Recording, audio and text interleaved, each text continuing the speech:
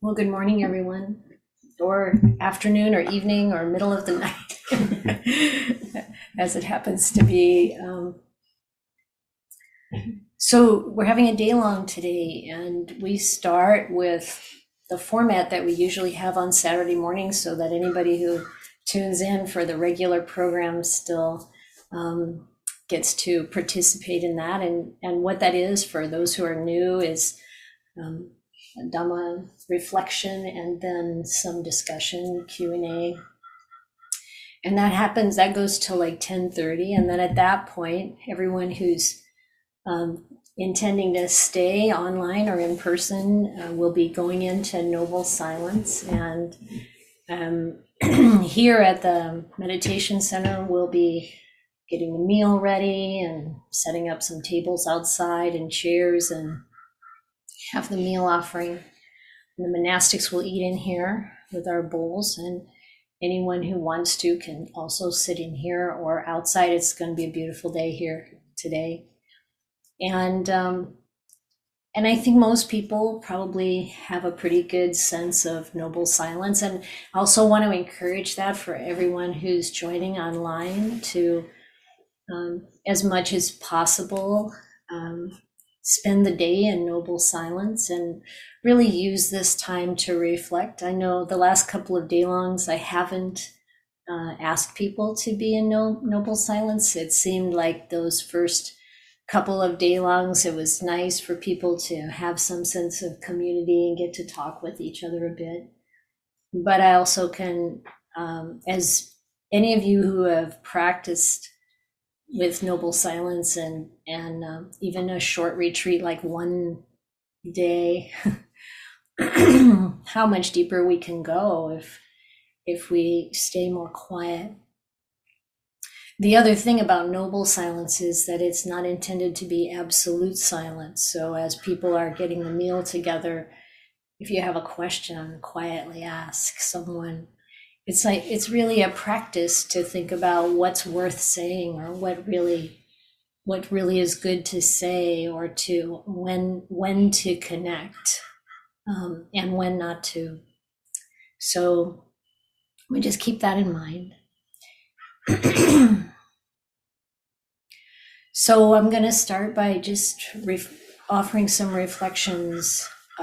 Today the theme is changing, and it's fine with me if we use that for the title of this morning's talk, and then this afternoon when we come back together around 1:00, I think I'll offer a guided meditation, perhaps.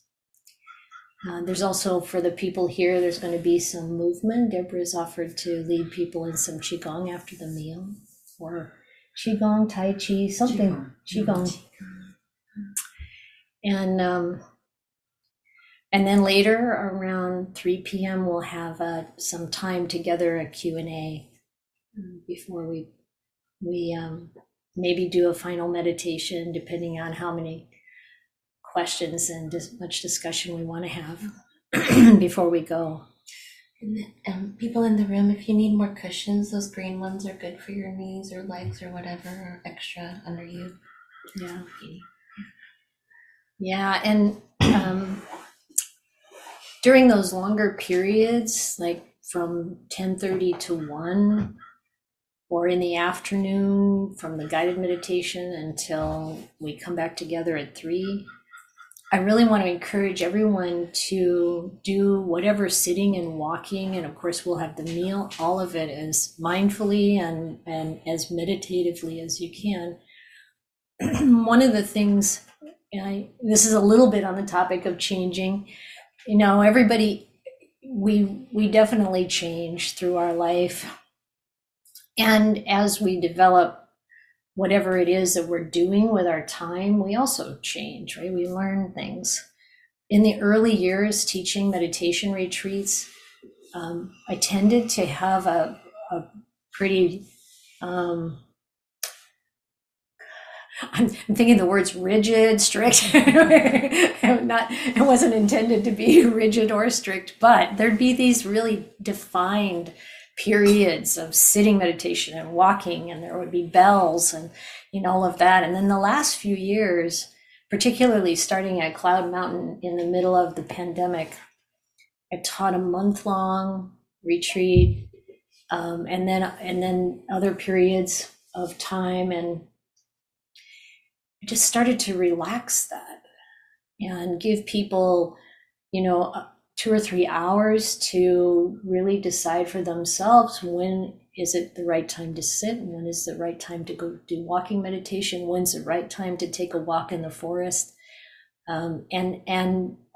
After the first month, this one man said to me, I think I've been spoiled for all other retreats, because having that ability to intuit what the body and mind are going to benefit most from was really a nice thing. So if it feels like you're kind of left on your own for a little while during this day long, that's okay. Make sure that it's working with our own mind and our own system, understanding what is going to be supportive as we deepen in the practice is really valuable. So as I said, I want to focus on changing, and I don't know if you have ever felt this way in your life, or if you've known other people that seem extremely resistant or feeling resistant to change. And some of the people in my life that I'm thinking of, it seems like a tremendous amount of effort needs to go into trying to stay the same and to keep things the same. And when actually, changing our habits, changing our approaches, changing our views and our perceptions, this is actually natural, and it's the learning of life. And then, when we look at the Buddhist teachings, it's constantly really suggesting to us that we grow and develop and change. And I'm going to give a second here because we've got another couple people coming through the door. Welcome, Audrey. Come on in. And find a spot. There are some chairs in the back over here if you want a chair. Hi, Andy. You also prefer a chair to a floor? Whatever you want. There's mats and cushions. Good to see you both. So when we think about our growth and development in the practice, one of the big challenges is to deal with, work with, even notice what it is that we do just based on our conditioning, how we see the world, how we approach things, and when is it appropriate, when is it important to actually change something, to intentionally change. And the indicators for that, first and foremost, is our suffering. When we're suffering, then we know there's something that we can change and want to change. Now, I feel like as practitioners, it's not just a matter of being willing to change. We have to be able to change, but we need to be eager to change. That eagerness of, I'm going to develop these qualities that the Buddha, is showing me are so important. And I'm going to investigate why what I'm experiencing right now hurts, or why I feel sad, angry, afraid, and what is it that I can change? How can I look at this differently, develop qualities and skills that can address this situation? How can I learn?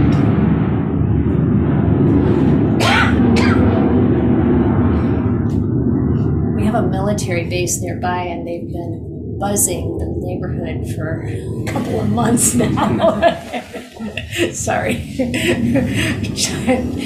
Things change, man. And, how can I,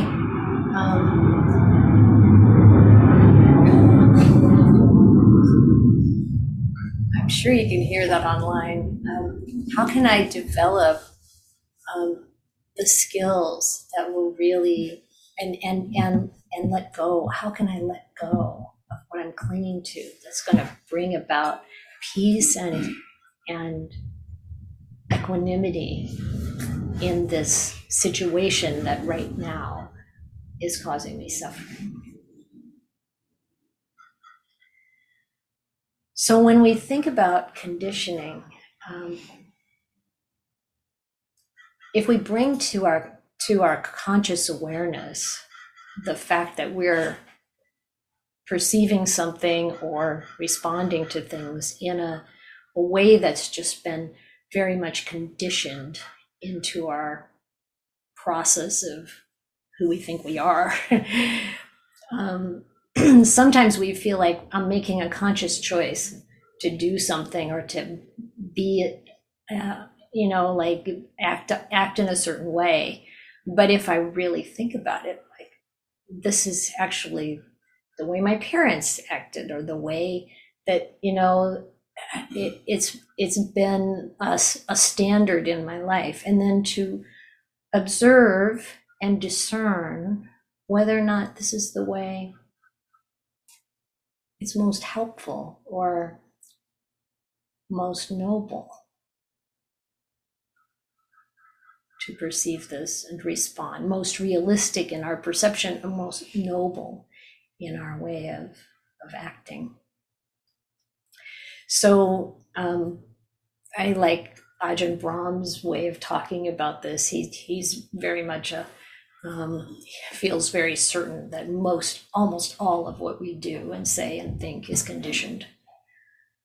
And we have like this little sliver of free will which we can use to change. I think Ajahn Brahmali was using this. Maybe Ayya Chitananda will help with this, because she heard him talk about, you've got this huge, ocean liner or big barge or something. Yes. This super is tanker shipping. Super tanker. Shipping ships. Yeah. Giant. Yeah. Giant ship. This is you. This is your conditioning. This is your mode of operation. And then you've got this little tugboat, which is the free will, pulling it, turning it, and that we need to make use of that. And Venerable Bhikkhu Bodhi says we have a modicum of free will. But a lot of the time we're on automatic pilot, really just following through with our conditioning. But when we have this idea in mind that we can change, and we can change for the better, and we can change to the point of awakening, that we can get enlightened, and then really everything is different. Even along those stages of enlightenment, stream entry, once returning, non-returning, up to arahantship. At this point of stream entry, already there is such a change in the way we see the world, in the way we respond. And this is something that really I want to encourage for everyone. Change the way we're doing things, moving in that direction of stream entry and coming to that point in this lifetime. And what does it take? It takes that eagerness, for sure. And just the other night in the sutta study, we were reading the simile of the snake sutta in the middle length discourses. And toward the end, it talks about the different, those 4 different levels of awakening, and also leading up to stream entry, the people who are a Dhamma follower or a faith follower. And the way those are described in the suttas by the Buddha is that a Dhamma follower is someone who comes to the Dhamma through learning, through study, through developing faith in the Dhamma, developing confidence in the Dhamma, through practice. I mean, one of the things that many of us appreciate about the Dhamma is that you're not asked to accept anything on blind faith. And how you accept the Dhamma is through reflective activity, really taking in what the Buddha said, taking in what we observe with the right perception to see what is impermanent as impermanent, what is suffering, dukkha as dukkha, what is non-self as non-self, what is ugly or beautiful according to Dhamma, that we actually see things in the right way.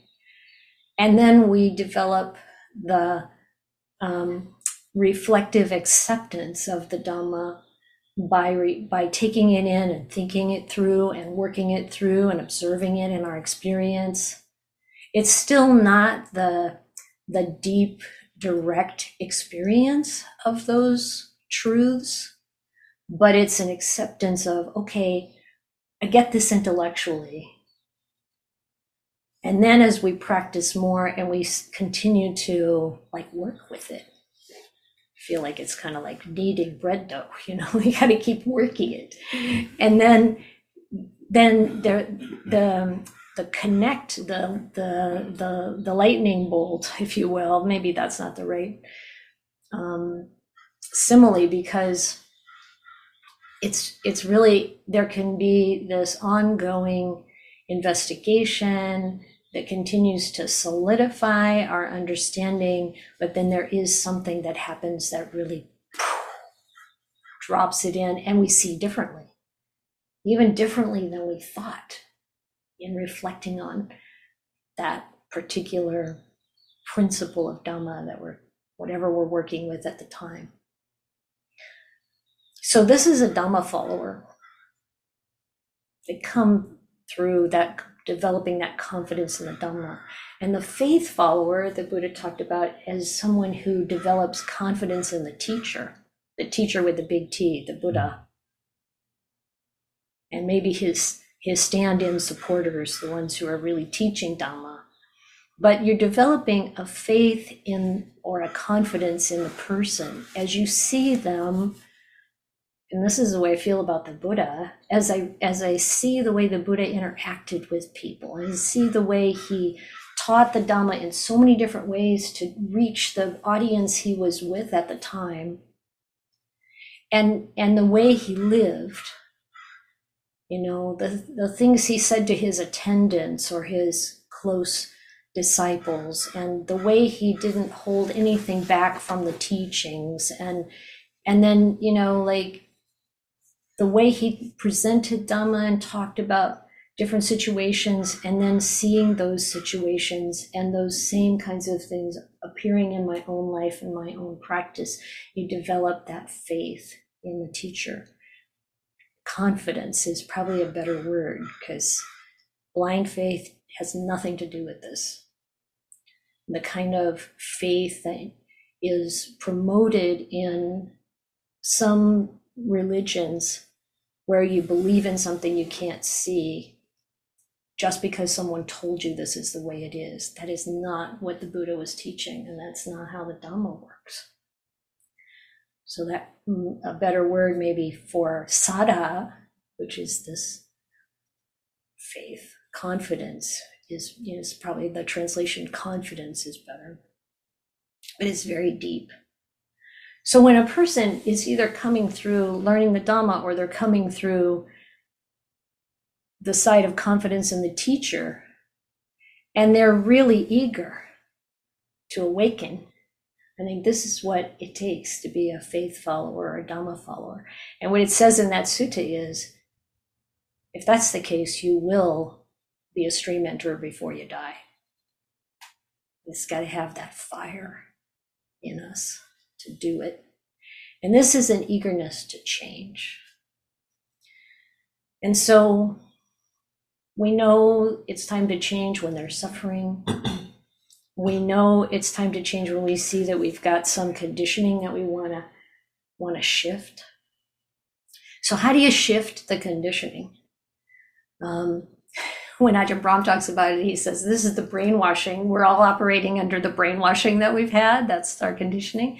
And then you got to get different brainwashing. Well, obviously it takes free will to get the different brainwashing. So don't neglect the idea that we do decide to do these things. But he said, put yourself in situations where you're being influenced and conditioned by good people, by good practices, by powerful, positive influences. And to remember that everything that we do, we're training the mind, we're conditioning the mind.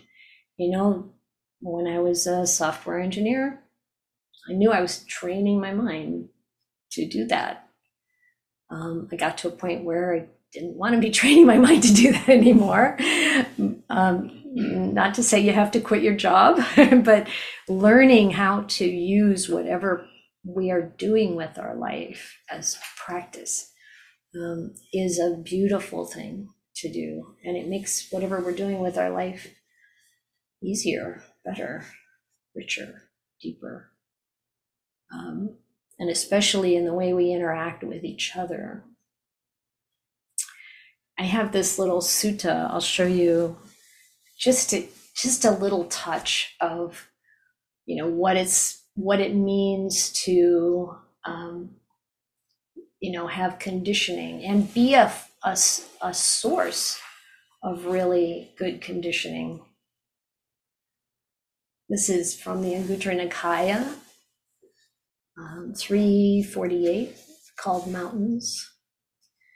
And the Buddha says, based on the Himalayas, the king of mountains, great sal trees grow in three ways. And I don't know if you've ever seen a sal tree, S-A-L, sal tree.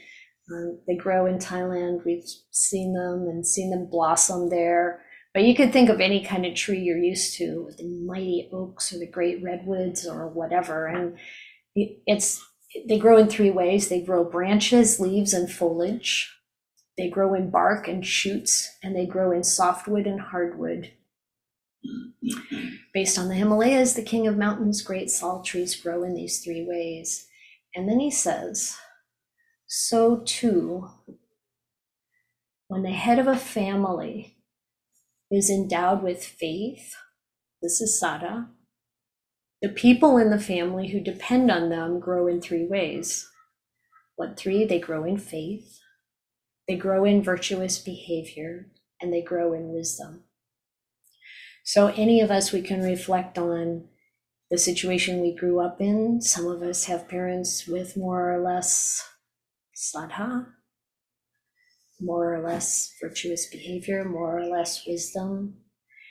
And we can make use of that conditioning. And we can also think of this in any other kind of context. If you look at your company where you work, what are the leadership?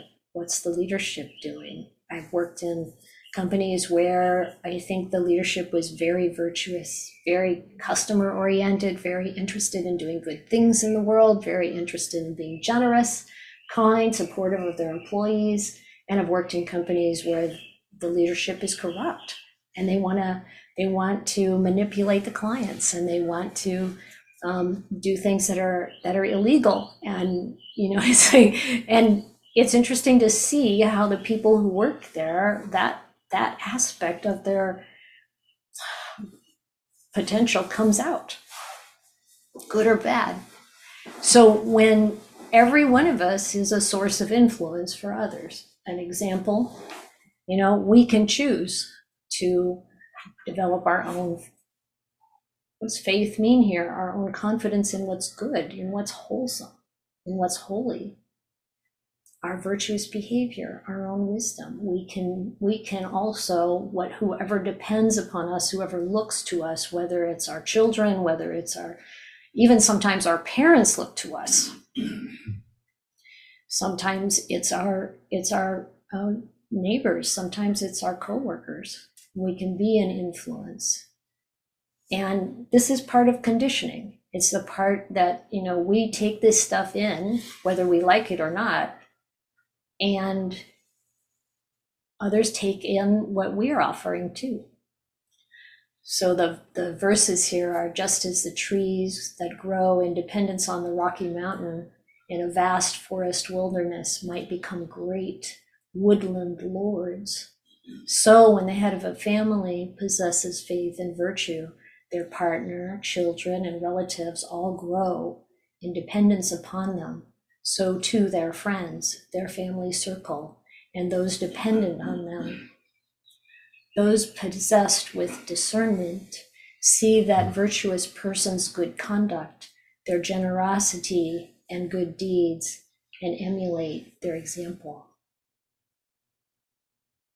So just think about it. It's about changing. We can, as we grow, I know my father, I always admired how he was learning and making an effort to improve himself to the day he died. And this is what we can do. And at the same time, not be discouraged, disappointed, upset, feeling guilty or bad about anything we've been doing. Like, I love this, set the past to zero. This is Ajahn Gana. He was saying, just zero the past. Don't waste any time feeling bad about what we've done out of the conditioning of the past. And don't be hard on ourselves, but be inspiring to ourselves. Like really encourage ourselves to grow, to learn. And then I have one more sutta I want to share. This is also in the Anguttara Nikaya. It's number 5. In the Book of Fives, and number 10, called Disrespect. It starts with the negative. Mendicants, a disrespectful and irreverent mendicant. That's not a very good state to be in, I gotta say, if you're a mendicant, but if you're a practitioner, disrespectful and irreverent, with 5 qualities, can't achieve growth, improvement, or maturity in this teaching and training. And what 5? A disrespectful and irreverent mendicant who is faithless, shameless, imprudent, lazy, witless. They can't achieve growth, improvement, or maturity in this teaching and training. However, a respectful and reverent mendicant. So it's interesting that the Buddha starts there. It starts with a certain kind of humility, reverence, respect. And we don't get very far if we're arrogant, if we're full of ourselves, if we think we already have it all, down pat. In fact, the more enlightened people get, the more humble they become. And everybody likes humility, but how many of us want to do it? Because we're trying to protect our ego and our, this is a lot of suffering. This is a good indication that, okay, step back, put it down. What are you like when there's no facade? What are you like when there's no, trying to project something like that ego? Can you interact without that armoring? Because the real protection is your virtue. The real protection is your humility, your kindness.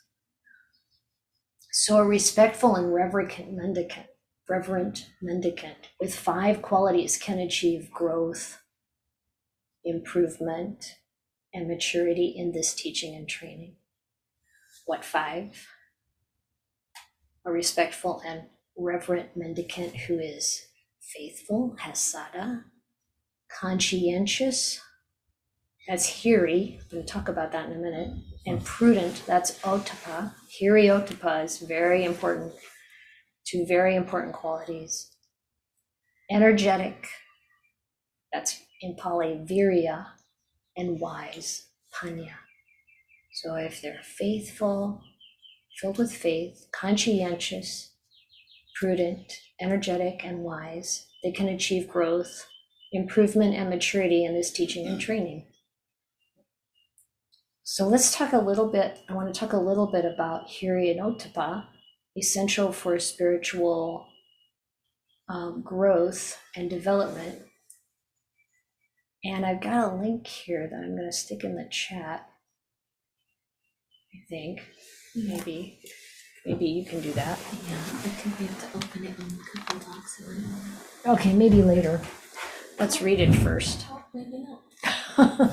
Okay, well, I guess we're not reading it first. This is an article by Venerable Bhikkhu Bodhi called The Guardians of the World. The bright guardians of the world are Hiri and Ottappa.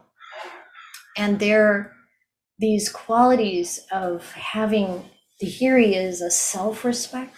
Like, you don't want to do things that are unwholesome because you have this self-respect. You don't want to pull yourself down in that way. And then Ottappa, so the Hiri is more of this internal kind of reflection. It's about the present moment, what you're choosing to do or to not do. But it's this internal, like, yeah, I don't want to do that. This is your conscience in action. And then the Ottappa part is more external. You don't want to do things because you don't want the negative results. You don't want to have to hide something. You don't want the fear of retribution. You have the fear of retribution. You have the fear of the negative karma, the external results. And these two sides, you want to be conscientious, the internal Hiri, and you want to take care of your karma, which is the external, the Ottappa. Let's see if there's anything else in here. So Hiri, the sense of shame. So this is a little, a lot of times they'll talk about it as shame, moral shame and moral dread. This is Bhikkhu Bodhi's translations, and that seems to trigger a lot of us Westerners who've been through enough shame. And so you don't have to go there. Conscience is probably a better translation. Okay, so I think that's probably all we need from that part. So one of the things that's valuable when we're looking at our own changing is to look back and see how much we've changed for the better. To really rejoice in that. Recognize that it's not always easy to develop in these ways and that we've made a lot of progress. And also celebrating the small changes we make. Like sometimes I'll see something that I want to change, or another, besides suffering and seeing, okay, there's something I need to change here in order to get beyond this suffering, this attitude or habit. We also learn from what other people tell us. They'll point out things that are causing problems, and that's another indication of time to change something. So how we accept feedback is very important to look at. And one of the things I've learned in monastic life is that if someone's giving me feedback and I'm immediately trying to explain myself, and it can really just feel like, hey, if they understood where I was coming from, they wouldn't be upset with me. But what that often comes off as is not listening. So I've learned over time to just take it in. Doesn't mean you have to agree or believe it. I tell people sometimes, take it in over here on your shoulder. Don't take it in here in the heart right away, just hear it out. And sometimes it's valuable to respond, and sometimes it isn't, even if it's not true. But you can look for like where this person is and what they're experiencing as much as you can discern it from what they're telling you and their, whole body language and everything. And then really reflect on it and see, is there something here that I can improve? And then if I do see, okay, I want to change this. I want to change this way that I'm acting or thinking or speaking. Then it's not always easy to get it right away. Most of the time we don't. Maybe we do it and then we catch ourselves. Maybe even after those words get out, we catch ourselves. And then many of you have heard me say this before. I like this idea of, in my mind, playing it over. Sometimes with a good friend, you can say, can we rewind? This is very helpful. I love the rewind method. If you have an agreement with another person that, like when we catch ourselves, things have gone down a track that I don't want it to go down. There was a point at which it kind of went off the track. Can we go back to that point and start again? And if you're both, like wanting this kind of development, this is a really good friend, whoever it is in your life, then they'll let you rewind, and then you can walk through doing it in a way that's more skillful. And this is extremely helpful. So even if there's no one external to do that with, we can do it inside ourselves. Come back, okay, at that point, what would I have liked to said? How would I have liked to acted? And then play it through in the mind. And a lot of you know that I think of this as like the dressage, horses running the steeplechase. And, like when I was younger, I really loved horses and I had horses, and sometimes I'd watch this on television and, you see these riders taking these jumps on these amazing horses, and then, one gets to a jump and it's all timed. That's how you win. It's not like everybody's doing it at once, but it's like timed event. And then this horse, it doesn't clear the jump, or maybe balks at the jump and pulls aside. And you think, okay, they lost, that's that, they're not going to win. But instead of just walking off the course, they start again and they go back to that jump and they jump it. And then they finish the course slowly, but they do it. And so I think this is what I do in my mind. I take my mind back to that point and meet the challenge in the way that I would like to meet the challenge. And that helps tremendously for the next time it comes up. And no matter how many times you have to go back and replay, no matter how many times we kind of like, it gets out there, because we've got this very strong conditioning. Who knows how many lifetimes we've had the conditioning we have. This is how we can change. And sometimes the mind gets more used to being trained in this way, and then it goes quicker and easier.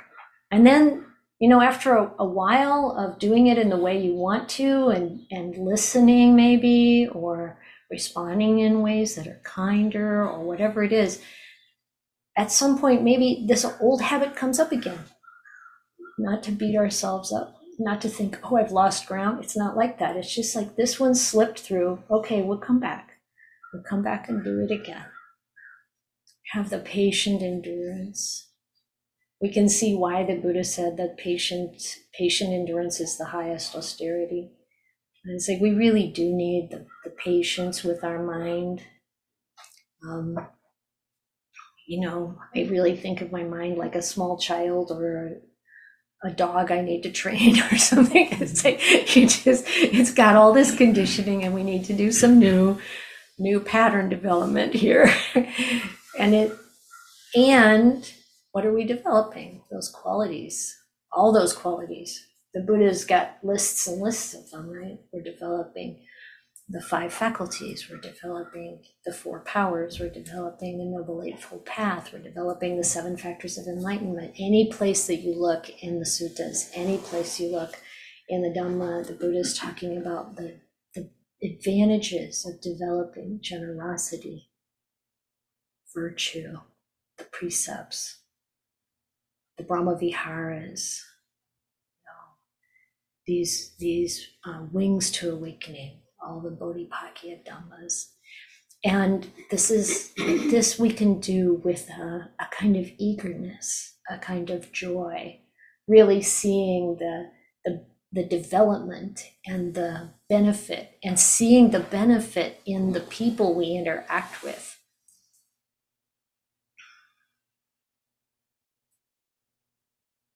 So I think I'll stop there and open it up for questions and comments. So, is there anything you'd like to say or ask? I always find that's where things get deeper. The questions, comments. I don't know if there are any hands up there.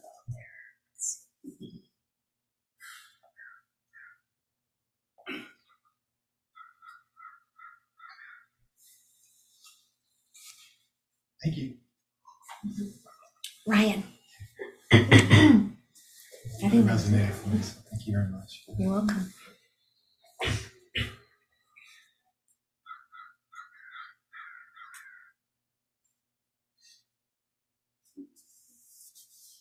Yes, James. So I had a Dharma session this week, in which the leader was talking a lot about the Buddha's advice on dealing with difficult emotions and the various ways in which we can do that. In fact, she was more of a psychologist, really, so it was probably more psychology than Buddhism, but definitely related to it. But in a breakout room afterwards, I brought up the thing about how there's a difference between moods and emotions. Like how they seem very similar, but there's obviously a fair bit of difference because emotions tend to be short-lived. They're sort of in the body. The thought I came up with was the idea of moods are almost like wearing glasses of different colors. They say about rose-tinted glasses, and they just seem to shape the way you see the world. And so we're thinking, because I guess I have a lot of low sort of moods that probably negatively color my life. And we were discussing. How would you adjust this? How do you instigate change in these moods, because they're just so much more encompassing in life. They seem so constant. They're going to last weeks or months or possibly even years, really. So, and somebody helpfully suggested the idea of, like, obviously reconditioning yourself very gradually. They were saying about sort of bringing up gratitude. In the mornings, for example, being grateful for things, and it actually tied in because I do a Zoom session with a Dharma friend that I fortunately managed to acquire. So we talk through these things, and we're both we're both kind of on a meta binge this week, or that's what we could have agreed to do. and I think that's probably something that I really need to be digging into, because the more you do metta, the more you bring up that positive states of mind. How can it not sort of reshape this mood and therefore make those glasses that you see the world with that much more rose tinted rather than dark and gloomy? So I'm making more efforts in that regard, because I know it's ridiculous. I honestly think that the metta is probably almost like a magic pill that would solve a lot of what ails me. And yeah, I've never quite got round to really getting my teeth into doing it. It's like maybe part of me is just so aversive, it just doesn't want to let go of the aggravation, the annoyance with all the things in the world that maybe yeah, it's probably like such a deep-seated part of myself that to really really become infused with metta, it would actually be letting go of a part of what I believe myself to be. And yet I think back, and I know, like the other morning I did a bit, and sort of like into the day I just went out in the world with a lot more of a positive sort of attitude. And I know previously I've had times when, because I have my main meditation in the morning, I've had times when it's gone particularly well, and I just go out in the world just feeling so much more loving, and it's like, oh, why don't I want more of that? Like, I don't know whether there's a question in there really, so much of a ramble, but something that I should be working on a lot more. That's a great ramble, James. Thank you. Because I think it touches all of us, I like your distinction. I think it's an important distinction between emotions and moods. And I know that on a kind of Buddhist intellectual Dhammic debate level, people could argue with me on what I'm going to say now, but I really, when we talk about the khanda of feeling, I don't usually go to painful, pleasant, or neutral. It means a lot more to me to think about emotions. What it feels like when there's joy and happiness, what it feels like in my body, what it feels like when there's fear, what it feels like when there's depression or sadness or grief, or you name it. And for me, like you're saying, you can have feelings come through, like you're in a conversation with someone, or you meet someone and they're telling you about their story. It triggers something in you and you feel the emotions.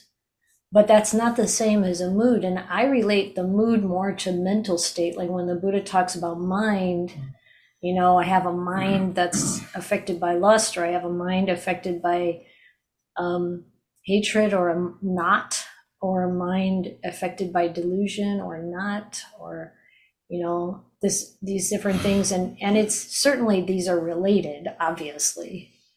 But that mood, like you said, kind of coloring everything. This is a very important, and one of the problems I didn't mention is that I meet people who are like, you mean you can change that?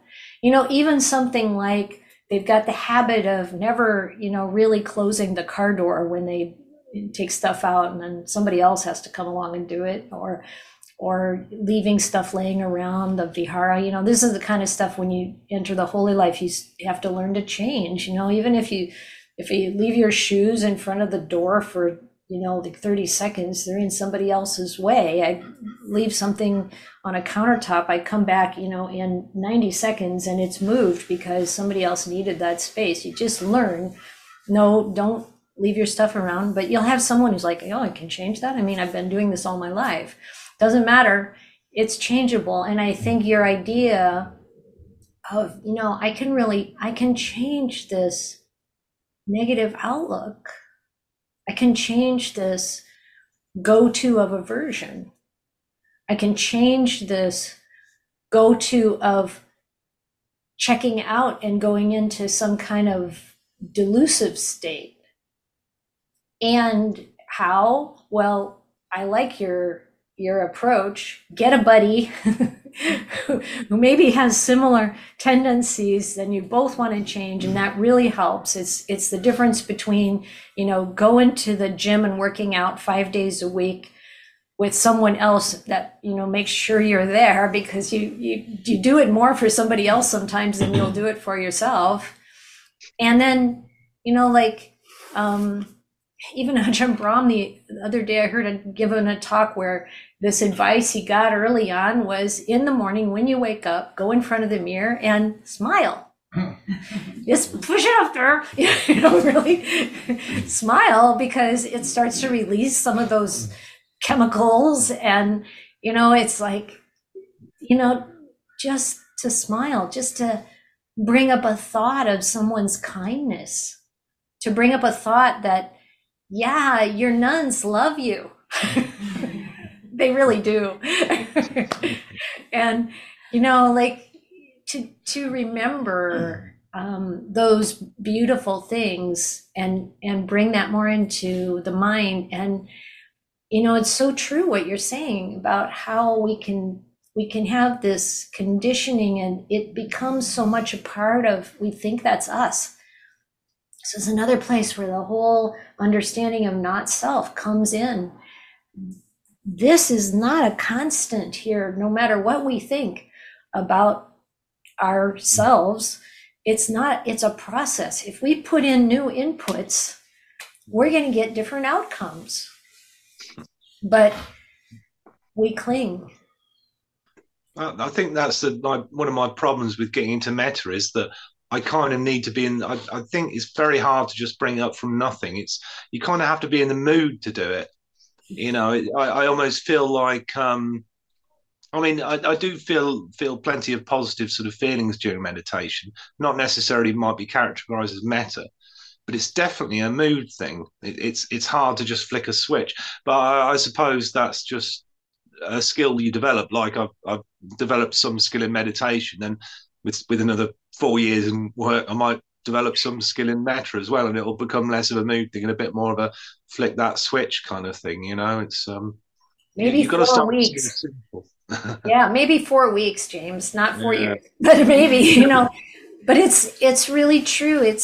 And it's okay to notice, yeah, I'm not really in the mood to be happy right now. Or I'm not really in the mood. Why? Do I like this suffering? What am I getting out of this? There's something I'm getting out of this. What is it? Is it a feeling of, you know, is there, because, you know, the ego likes to be there and be kind of like, I'm a thing. Is it like that's what makes me feel like a solid self? Or, you know, like, what is it? What is it?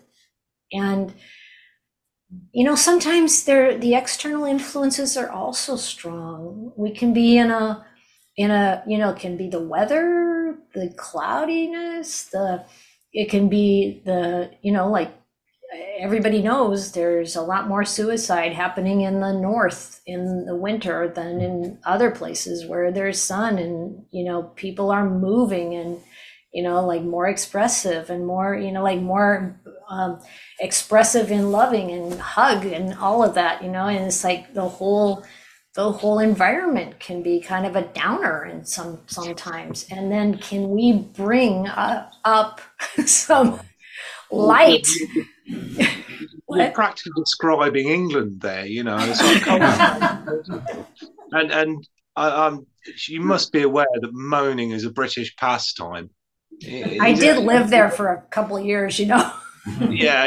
I didn't know whether you you know, but yeah, it's a cliche, but they like such a moan. Honestly, it's I wish I could be amongst positive people, even if it was like a bit over the top sometimes. You know, I honestly, one of the things I'm doing is actually trying to redirect people around me as well. At work, I've actually openly said, right, that's enough moaning. What's good in your world? I've said that more than a few times.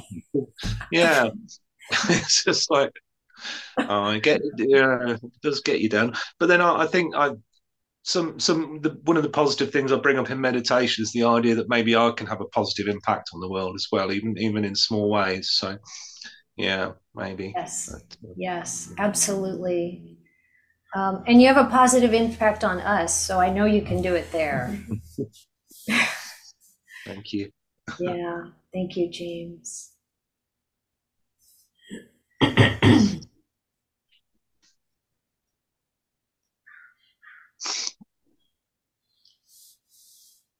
Yeah, Mahesh? So conditioning is so hard, as you mentioned. It's hard to change. It keeps coming back. So how do we work with it without losing confidence or without losing faith that things are going to change? Yeah. Because it also feels a little bit fake when we try to behave in a different way when conditioning is telling us something, right? And also it's not and it doesn't change even though we keep doing it differently. It's a long process. It can be, and it can be a long process, and like you know, like you gotta fake it till you make it sometimes, because you know, like we, at least, because it really does change us if we say the things the way we want to say them, or we do the things the way we want to do them, even when we don't feel it yet. Then it starts to affect our feeling and our mental attitude. And it can be, you know, it can require perseverance, but we need to remind ourselves of the danger of maintaining this old way of doing it. The Buddha said this. He said that when he was developing as an unenlightened bodhisattva, when he was developing, he would see something, and there's a whole series of things that he puts out there in a sutta. He would see the next thing that would be beneficial, and he would think, why don't I see that would be better? Why doesn't my mind launch out and do it? And he said, it's because I haven't seen the danger in not doing it, or I haven't seen the danger. Like, I remember particularly, he got to the point where he was, you know, in my meditation, it would be better if I didn't have thought. Why doesn't my mind launch out and like put an end to thinking? Because I haven't yet seen the danger in having thought. And so this is part of it, and we remind ourselves, but look at the downside of what I'm doing in this pattern, in this conditioning. The more we see that, the more, and sometimes, you know, like James is saying, and what I said earlier, you know, like sometimes realizing how much better it is for the people around us can really be a motivation. It's like, you know, this is going to be better for my family, even if it's not something that we're directly doing with them or to them, but you know, like we can help the mind by reflecting on how much better it is when I do behave in this other way. And we need to like keep giving ourselves that encouragement. So basically we have to be creative and determined. And if we need more determination, we have to rely on our good spiritual friends, whether it's the nuns or it's listening to positive Dhamma talks that really encourage this, or reading the suttas where you see the Buddha is constantly saying, hey, develop this, develop that. You know, if you're acting like this way over here, you know, without the hiri, without the ottappa, with, you know, witless, you know, say, wait a minute, I don't want to be witless. You know, say, you know, just really look for the encouragement wherever you can find it. And don't let yourself fall away. There's no benefit. And then, even if necessary, think about what happens after you die. Where are you going to go? It's going to be in the same kind of trajectory you're on now. What do you want that to be? So, you know, we can encourage ourselves, and to be, I think we can encourage ourselves more when we're not so heavy and harsh on the negative side of our personality or our conditioning. You know, it's like, okay, that's the way it's been. I don't have to keep going like that. Even if it takes a while, it's okay. Sometimes it's good to think about the long view. This has been going on for lifetimes.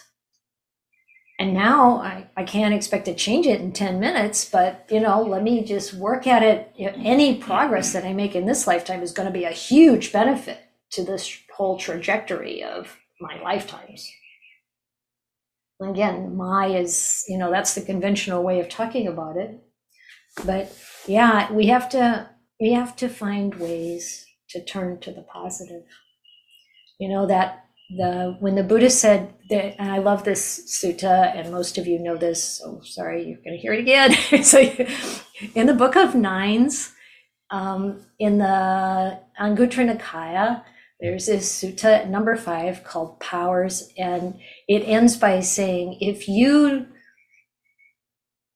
develop these 4 powers You never have to have these 5 fears ever again. You never have to be afraid of, how does it?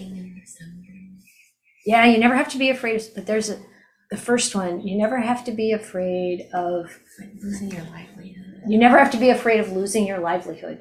You never have to be afraid of getting a bad reputation. You never have to be afraid of, of being in a group and feeling weak or frightened. You never have to be afraid of death, and you never have to be afraid of what comes after death. That's pretty cool. Mm-hmm. What are those 4 powers? And then, usually I say, so do you want to know what the 4 powers are? People, yeah. So,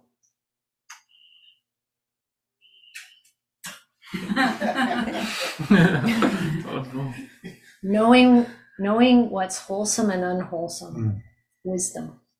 That's the way he defines wisdom there. Knowing the difference between what's wholesome and what's unwholesome. Energy, having the energy to put that into action. Living blamelessly, so moral virtue. That there isn't anything, everybody gets blamed, even the Buddha. People will blame. It's just like in America, you can sue somebody for anything. It doesn't have to make any sense. But if you really aren't guilty, you don't have to worry about it. Blamelessness. And the 4th one is sustaining favorable relationships, which was really a surprise to me when I first read that sutta. It's like, what? I never saw this in a list before. But it's this, like really, really being generous, being kind, staying connected with people that you can look up to. The Buddha said, find the friends who have more faith, confidence than you do, and emulate that. Find the friends who are more generous than you are and emulate that. Find the ones who have more wisdom than you do and emulate that. Really, really fun. Build into your life the things that encourage you to develop in a good way. And then you become an encouragement to others to develop in a good way. And this is so precious. It's so worth it. It's nothing else you can do with your life. Can your whole bucket list other than this, because it's not worth anything. To travel, to see this, to see that, to have this experience or that experience. You develop yourself. You don't have to control anybody else. That's where the action is. And you can do it. It's up to you. Yes, Joyce? Oh, thank you for this topic. This is just so great. I hope this applies. I think it does. Ajahn Amaro was here in Berkeley sometime last year, and he gave a Dhamma talk, and I wrote it down on this old notebook, and I tore the pages out, and I just came across them recently. And it's really got me contemplating this a lot this week, and I think it applies. He said, we tend to live in theoretical positions, how we should be. And then he gave us an example. I should be sitting straight. And he said, instead of I'm slouching, what you do is just be aware, and the body will straighten on its own. And I just really, really like that. There's so many ways in which it applies. And I would just like to have your reflections to see if it applies in the topic we're discussing now. Yes, I do see it. Thank you, Joyce. Thank you.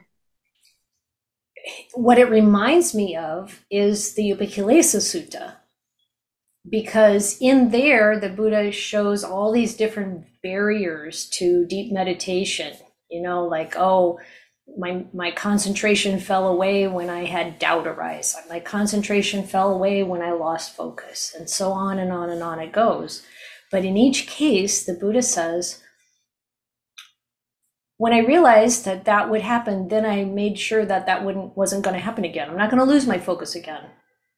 And then you go, how the heck do you do that? And it's just like what you're saying. You become aware of it, it's like it's a suggestion that you drop into the mind, and that's all that's needed. If you've developing your mindfulness such that the mindfulness takes care of it, you're instructing your mindfulness to not let the loss of focus come into the meditation again. And you don't have to do anything else. It's that suggestion like, oh, I'm slouching, and the body raises up. Oh, I have this, I could lose focus. No, the mind stays present, bright and alert. And so that's the key. It's like, we don't have to be so militant with ourselves. We don't have to be harsh. We can have some faith in the Dhamma, that it's right here, right now. We tap into it when we open, when we're present, when we're available, when we're confident, when we're still. It's okay. Yes, Joyce. Did you want to say something? Yeah, it was just the part that I got that you're not saying very explicitly, but I think you're definitely leaning toward it, is like that whole thing about self-view, that I have to do these things. It's just that it's occurring in awareness. Yes. Then you can deal with it. But the I gets in the way of doing that. So that's it. That's all I want. Yes, and what I want to lately, so sometimes people really talk to me about the problems they're having with the way Ajahn Sumedho talks about awareness, trust awareness, pure consciousness. Then he gave a talk. What the heck is pure consciousness? But what I think is that when he's talking about awareness, he's talking about that open, present connection to Dhamma. There's like a deep well of the truth of the way things are. And when that is touched by us, it arises in us. And we don't have to do anything. And it's not us doing anything. There's no doer anymore. So I think that's what thank you for that, Joyce. It's not about a self. When the ego is there, we're up a creek without a paddle. We gotta say, okay. That's why I think the mendicants had to start with respectfulness. And what was the other thing? This is the quiz.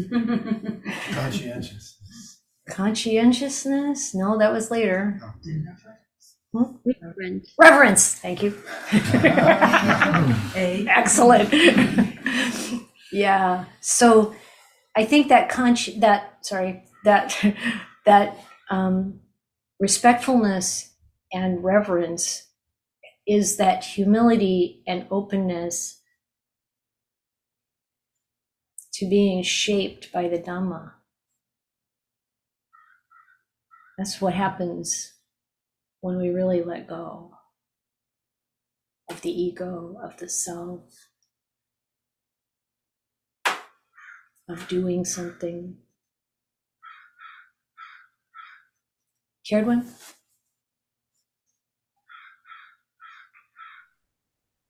Well, thank you. Thank you for this topic. I appreciate it. And I've been wondering, so I'm trying to figure out how to phrase this. Um, I, I feel like I live in this reality where, so when you're a disabled person, like the environment is set up for able-bodied people. And so everything is a struggle because it's not set up for me, or other people like me. And so like when there's so much struggle and then, on top of that, like the situation, my particular situation right now where um I'm a very ill person. Like, I normally am like, in bed about 90% of the time. Um but I'm not able to do that right now. That's what I need for my self-care, but I'm not able to do that because Medicare doesn't provide caregivers for people. Yeah. You're taking care of your mom. So yeah. Exactly. So it's like, so what I find, I was thinking about what James said about, a mood or whatever, and it's like this orientation, that I feel like crying all the time, like, because I'm so exhausted. like all the time. I'm just exhausted. And I feel like everything is like climbing Mount Everest, you know? And oh, I have to get up and warm up some food again. And, you know, when everything in my body cries out to rest, and I can't. You know, it's like not an option. And so I was just thinking about like what if you have some idea, I get the question in it is knowing that that is how it is, like the environment is not set up to support people, um, lots of people, not just disabled people, but definitely disabled people. um, and to find where there's ease, like find, you know, like how to, when you're in that state, it's so much harder to find skillful states of mind, you know, um, because I want to cry. And so it's like then, like that just sort of sets me up for, um, you know, not being in a great mood, or getting upset about something that it wouldn't really bother me, you know, at other times when I'm able to get the rest that I need. So I don't know how to infuse those moments with, oh, Yeah, it's good to try different things. Like, does it help to cry a little while? Or does that wear you down more? Does it help to think about the other people? You know, your friend who's got the long COVID and the kids and my God, you know, I think about her sometimes. Um, the um, the world you know so well, there are so many people on this planet that it's not set up to serve. I'm reading this book, How to Be an Anti-Racist. When it was interesting, I underlined a couple of paragraphs where it talked about how if you want to be an anti-racist, you have to have this incredible perseverance and determination and be constantly self-critical, watching what you're saying and doing or not saying and doing to put an end to racism. You have to like really be, you know, like listening and working with, you know, and it's the same thing we need to do in changing in accord with Dhamma. It's like we have to be on it all the time with ourselves in a way, not harshly, because it doesn't help. But in your case, what you're talking about, first of all, my heart is there with you in that, and I think all of us need to do everything we can to set up the conditions for everyone in this world and not just blindly continue to enjoy our comforts without having that awareness of standing up. Because the Buddha did too. He stood up against, you know, the caste system and every other different kind of superficial difference, and brought it to a focus of nobility that comes through any human being. So I don't know if it helps to think in those broader terms sometimes. We always have to acknowledge what we're feeling, because suppressing it doesn't work. Feel it to some degree, but know when the turning point is so that we're not clinging to those feelings and those thoughts. I know you're coming to things like this. You soak up the Dhamma whenever you can. That's got to be a lot of help. So I think finding the ways, the connections you can make, you know, really maybe those 4 powers, thinking about what you can do in that regard. The energy there isn't the physical energy, it's the mental, like shifting to the wholesome as much as possible. Maybe that's not an energetic, maybe that's not like a high energy effort, but a small movement that makes a big difference.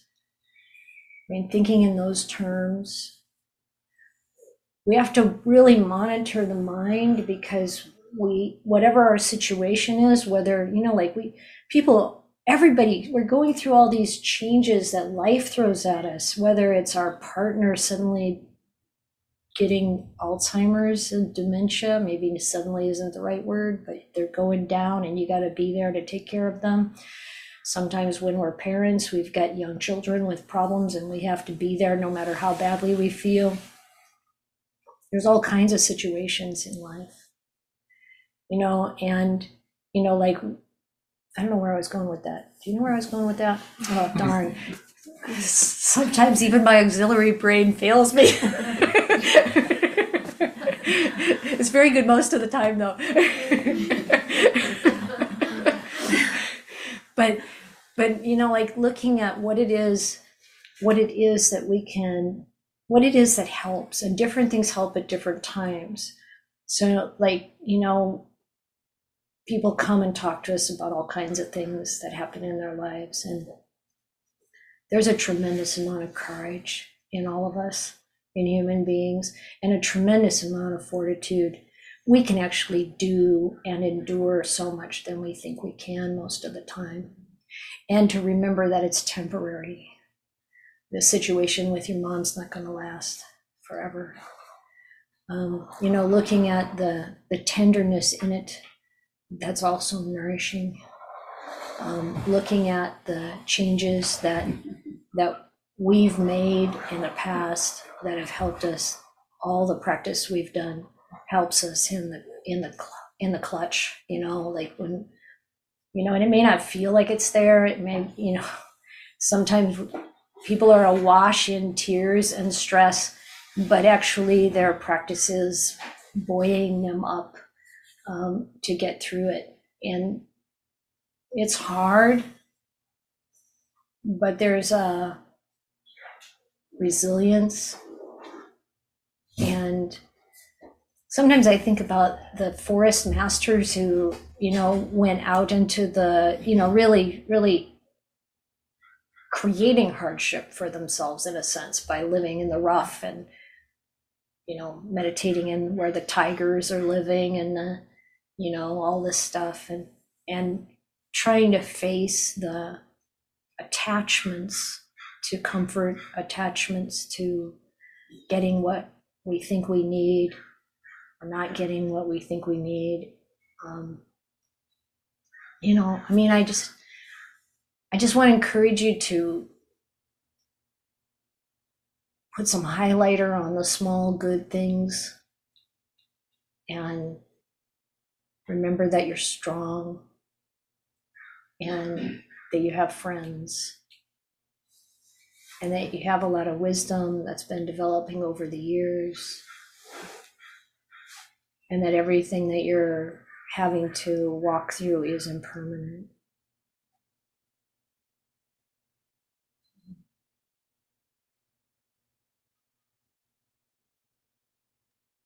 Thank you, Ayya. That's really helpful. Yeah. And I've changed my mind so much. Like until 10 years ago, I pretty much wanted to kill myself every day. And I changed that, I changed my mind. Yeah. So I know it's possible. And what an important example that is. Like who knows who's going to listen to this over how much time this is going to be out there in the world, and who's going to have that experience of every day wanting to kill themselves and to know there's a way out of that. So thank you. Misty? I had a question that is probably unrelated, but we were talking about Ajahn Sumedho, and he often mentions Sakaya Dithi. Mm-hmm. Sakaya Dithi, the identity view. Mm-hmm. Can you speak a little bit about that? Yeah, it's the idea that somehow this body and mind and all of its kind of faculties and aspects are a self. That's the view, the self view, or the identity view that is completely destroyed upon stream entry. And so how do we practice with that eagerness and intensity to change that perception and view It's to really look at the body very directly and see the changing nature of it and the falling apart of it and the unbeautiful side of it and the necessary detachment from it to have any kind of happiness, peace, and stability. And also the other khandas, not taking our feelings, our thoughts, our ideas, our great creativity, or whatever we think our, like abilities are, as something concrete, settled, permanent. It's more like a process, right? It is like a process, or a whole collection of processes. A collection of processes. Yeah. And there's nothing stable there. You take it all apart, and it's a bunch of pieces that are constantly influenced by other things, and there's conditions there holding it together, and it's all going to fall apart. So it's to really kind of take that in first intellectually, then at a deep level, and wake up. Yeah. Wake up. Wake up. I want to wake up. Yeah. Well, you're working on it, that's for sure. Thank you. Yeah, thank you, Misty. Lokan?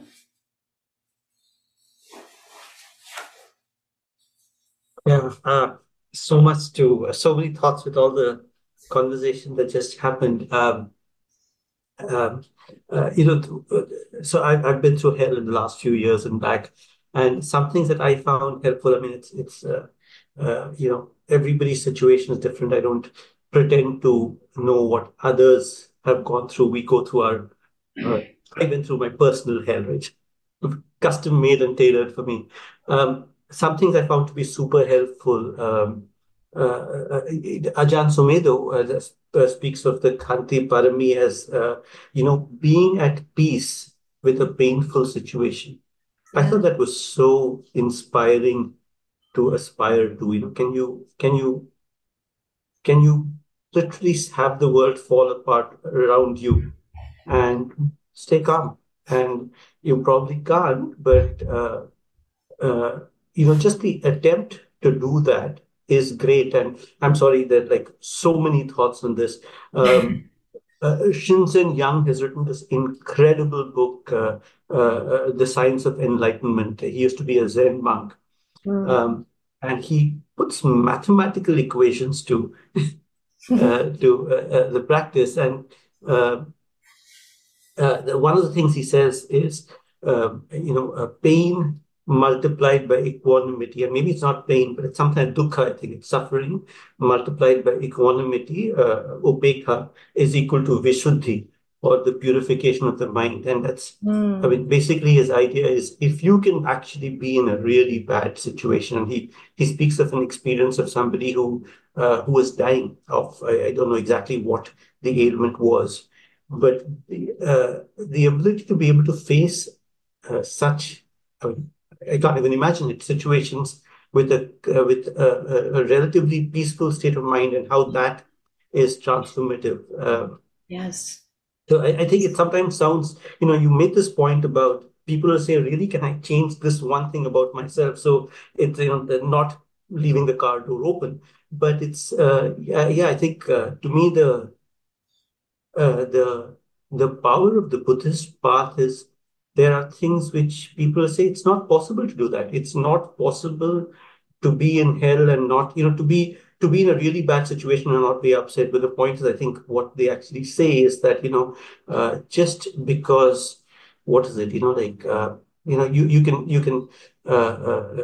can actually be in a very bad situation and still not be affected by it, right? All your Tibetan monks who would have gone through torture for decades. So yes, thank you. Sorry, a bit rambling, but yeah. No, thank you for that. It's so true to be able to accept what's happening now, to accept the situation, to accept our own mind. I mean, one thing for sure is we have to accept the mind we have. And it doesn't, then we make changes, but first we accept. To be at peace with the way things are is huge. And you can feel the relief as soon as you do it. As soon as you stop fighting the situation. Change, it's not about fighting the situation. Even changing something as big as racism. It's not about fighting it. It's seeing the way it is. Being with, and it can be even, as you're saying, even more poignant when we're in it ourselves, you know, that point where your long-term partner says they don't want to be with you anymore, or your finances just fell apart, or you just lost your job, or you got that diagnosis, or whatever it is. If you can just be with that, take it in, see what you can do to feel it, and then do what you can to let go. To let go enough to just accept that first before you take the steps you need to take. It's huge. And like you said, to be in a situation where things are really tough, and there's always a silver lining, oddly enough, there's always good in every situation. There's always, you know, in these major crises that we experience, whether it's some kind of climate disaster or it's human caused, well, it's all human caused, I guess, but you know, like the kind of social unrest and all this kind of stuff, there's always something good that comes out of it. There's always noble action. There are people who are kind and generous. There's, you know, and to see those things that are positive and to be able to be with it all. With patience and kindness, this is huge. It's more than huge. And that gives us the space we need to cultivate in those experiences. And again, people talk about how the practice, you want to call it that, or the Dhamma, rises up in us in those moments. You know, that's part of the conditioning we're giving our mind day by day as we practice and put our attention on Dhamma. Then in those really challenging times, there's a good chance that we're going to feel the Dhamma more fully. Someone who just had a death of someone very close to them was saying how beautiful the experience was and how thin the veil becomes between this world and the next. And it's true. There's a holiness in it. I mean, that doesn't mean everybody's going to have a beautiful, kind of beautiful death. But it's like being with the way it is. Being with the way it is gives us opportunity for the truth of the way things are to arise in us. So looking for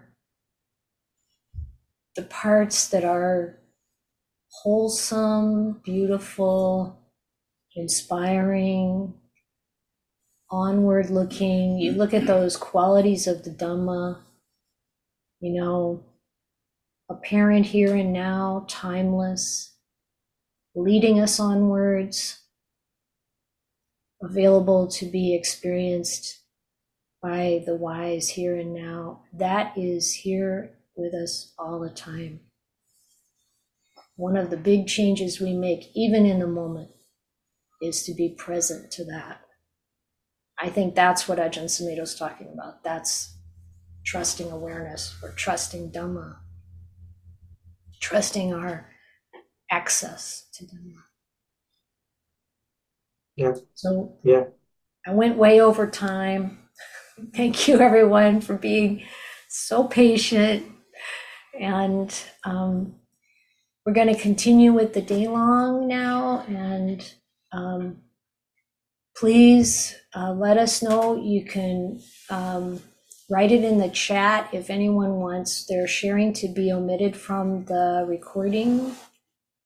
And we'll hang on for a little while to see if anyone says that. And thank you all for your practice. It's incredibly beautiful. And then we'll come back to the Zoom session at 1 o'clock and continue from there. For those of you in a time zone where that works for you. And I think maybe at that time a guided meditation, but we'll see what comes up. So take care, everybody.